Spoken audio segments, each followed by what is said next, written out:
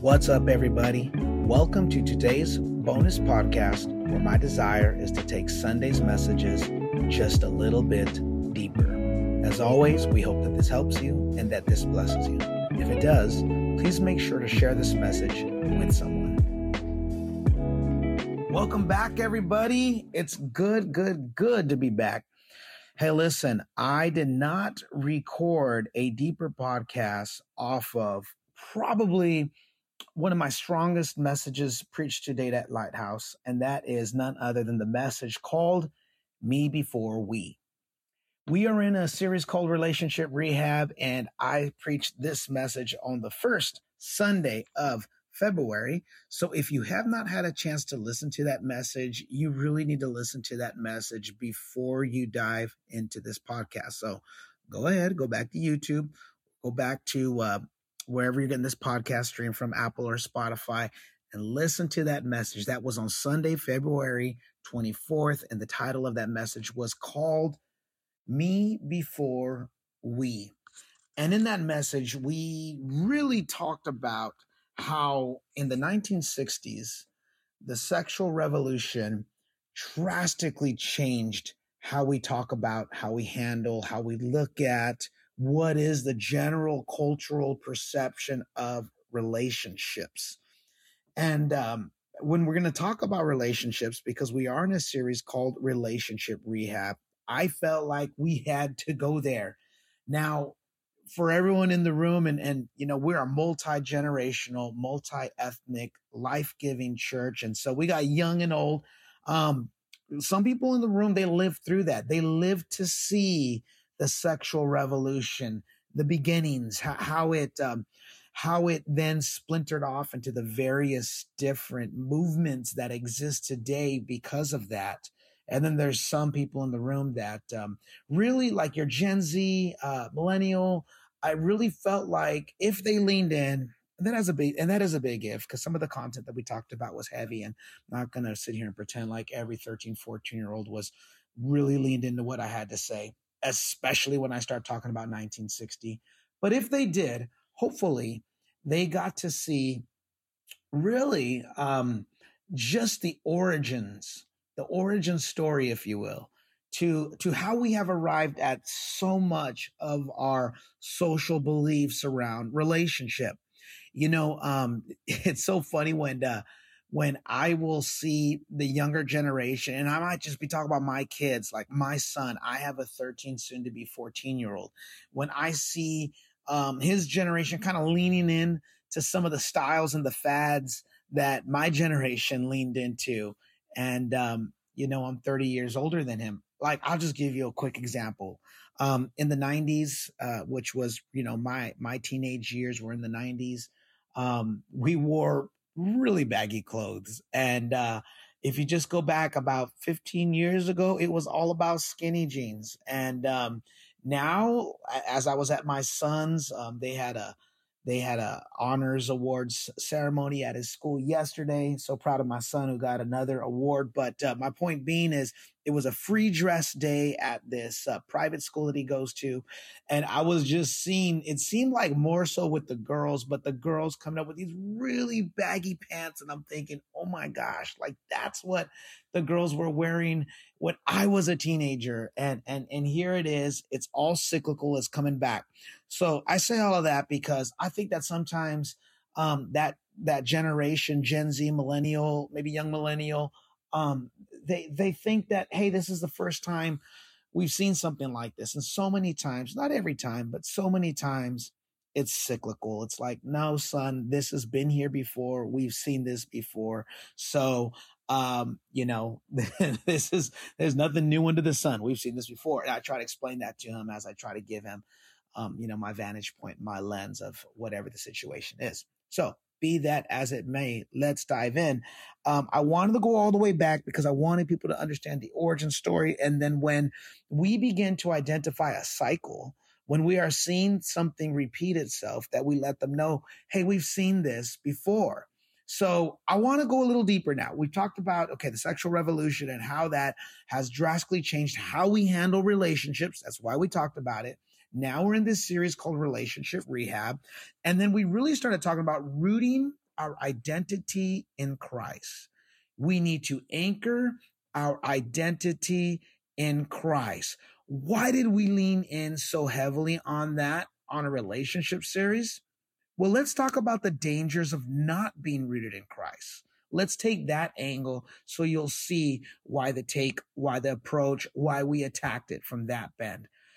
Anytime you do not root your identity in Christ, you run the danger of rooting your identity in other things. So when you are not rooted in Christ, you are then going to root yourself in other things. And what will happen is when you root yourself in other things, though they can be good things, they can be good and still not be what you should root yourself in. So when you root yourself in a good thing that is not Christ, then what you are doing is you are making an idol out of that thing. When you start to root your identity, when you give other things the primary place of your heart, your primary attention, your primary affection, what you are doing is you are making an idol out of that thing. And here's some things that you can make an idol of. Some of this is, you may not have heard in the church before, to all of my Christian followers. So some of this is going to hit a little bit. Okay. You can make an idol out of your marriage. Wait, what? An idol out of my marriage? Yes, absolutely. As a matter of fact, I think Christians are prone to doing this. They are prone to doing this because I think in the church, we've kind of done a bad job of, helping people find identity and fulfillment in Christ first.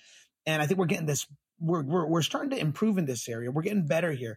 But so many times, especially growing up, and especially, I went to Bible college. They nicknamed a Bible college a bridal college. It was all about finding your person, finding your spouse. And it was this emphasis on marriage. If you get married, it's going to fix things for you. If you get married, it's going to work your lust issues out. If you would just get married, you're not going to be sinning. If you would just hurry up and get married, you'd avoid all these pitfalls in life. Well, that's making an idol out of marriage. That's making an idol out of marriage. That's saying marriage will keep me from sinning.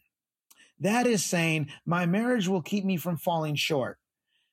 That's saying my marriage will bring me fulfillment. Absolutely not. If you are not rooted in Christ, you are still prone to falling short. Listen, we're all going to fall short. If you are not rooted in Christ, you're going to continue to do the things you used to do before you were married. If you were not anchored in Christ, your wife is not supposed to be the source of your fulfillment. She's not. Your spouse, your husband, he's not supposed to be the source of your fulfillment. Christ is. Christ is. So when your spouse lets you down, and they will, you want to deconstruct and run out and start blowing up your marriage because they're human. Well, humans act like human. Humans do human things, which includes letting you down. So you cannot look to your marriage as an idol. You can't make relationships become an idol as well. Sometimes you've got this friend, well, she's just my bestie, or he's my bro. Same thing. Absolute same thing. Do not ask anyone to sit in a seat that only Christ can sit in. Don't say, well, I can trust my friend with everything. No, you can trust God with everything. Now I'm not saying you shouldn't have mentors, shouldn't have counselors, shouldn't have people that you turn to for those sort of things. But again, what we're not going to do is make an idol out of that relationship. We're not going to make an idol out of our sexuality or sex. We're not going to make an idol out of that. Now, that's really countercultural, because in the culture that we live in now, in this cultural moment that we are in, I mean, it is just sad what people are doing with their bodies, who they are giving their bodies to. There's very little thought about the fact that when two people are intimate with one another, their souls become intertwined from that moment going forward. And only true healing can happen in the presence of God. And so for people who don't even know that, man, they are intermingling their souls, and that'll stay with them from to the next partner, and into the marriage, if they can't untangle those things. And so When sex and sexuality becomes an idol, when we say, listen, it's not what God wants for you first, it's what you want for yourself. Again, that's that's some of the tenets of the sexual revolution, that, you have freedom to sexually express yourself any way that you want to. Well, not according to God's word, you don't. Not according to God's word, your body does not belong to you. Your body is the temple of the Holy Spirit. My body belongs to God. And because my body belongs to God, I'm not free to do whatever I want with my body, with anybody. My body belongs to God. Here's another one. And this is the last one, just for the sake of time. Many times our careers or our ambitions can become an idol. I think that we see this a lot with the hustle culture that we were living in. I think some of that got squashed in 2020, although it's still lingering around. But it was really bad 2018, 2019, this whole hustle culture. Like, you needed a side hustle for your side hustle. And that's not to say hard work is a bad thing, but I think there are a lot of people that pride themselves in their work, and they begin to find identity in their work. They find worth in their work. They find worth and identity in their ambitions. And so again, careers and ambitions can begin to become an idol in your life. All right, let's stop there. But in short, anything can become an idol when we do not root ourselves in Christ. And so every human construct that we cannot take with us into eternity can become an idol. Every human construct that we cannot take with us into eternity can become an idol if you let it. All right, let me give you some hope. And we're already longer than I'm used to going on here, but typically do a 10-minute podcast. I could honestly talk for about an hour on this, and I won't. But let me leave you with some hope, okay? Because if you're thinking, okay, Pastor Josh, you hit me with a whole lot. That sounds like a whole other message. I did not. We were gonna talk about all these things. What's the fix? Let me give you the fix, okay?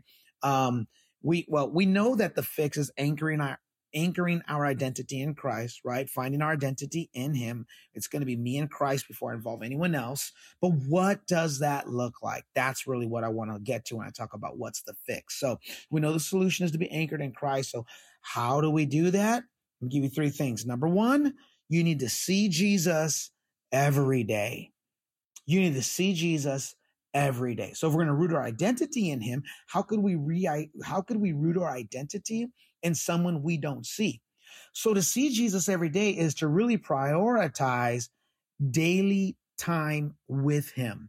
Prayer, Bible reading, devotion, journaling, whatever that looks like for you, you've got to see Jesus every day. You have to see Jesus every day. This is the way you keep it fresh. This is the way you keep this communication going. This is the way you are growing in Christ. Let me make an application. My wife, Joanna, we talk every day that I'm home, obviously, but every single day that I am with her, and every single day, hear what I'm about to say right now, I have to keep things fresh.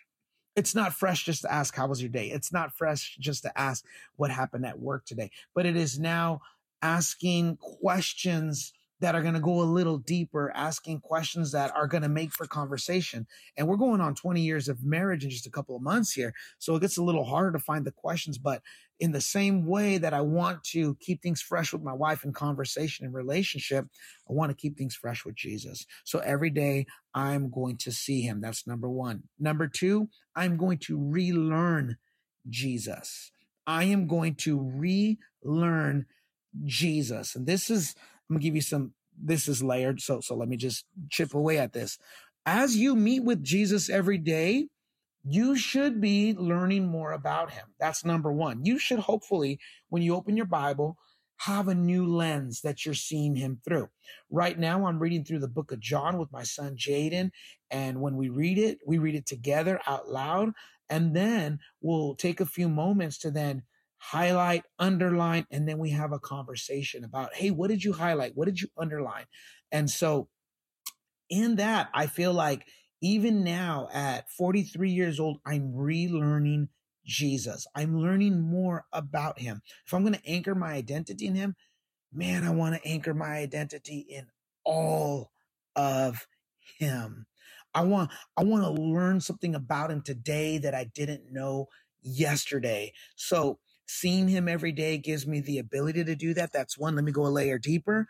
Reading from authors that are not, okay? Reading from authors that are not in your theological purview or your theological wheel. Get outside your tribe. Read someone who's you probably haven't read growing up. See what they have to say about the Jesus that you have committed your life to. So, for me, I've turned a corner where I'm now starting to read from people that are just kind of outside of my theological circle. So I'm going to read from Catholic priests. I'm going to read from people that might have an Anglican background. I'm going to read from someone that has a Presbyterian background. I come from a charismatic Pentecostal church. And if all I read is charismatic Pentecostal preachers, teachers, authors, I'm only going to see Jesus from that singular lens. But I found so much beauty relearning Jesus from people who has always seen Jesus just a little bit different than me. I'm not talking about going off the deep end of theology. That's not what I'm talking about. I'm not talking about abandoning doctrines. I'm simply talking about there are people that have different expressions and practices of worship. I want to know what they're seeing that maybe I'm not seeing. I want to know what they're saying that's not being said to me in the church that I attend or the church that I like to tune into. So I need to relearn Jesus. All right, that's number 2. Let me hit you with number 3. Number 3, I need to have a growing theology of Jesus.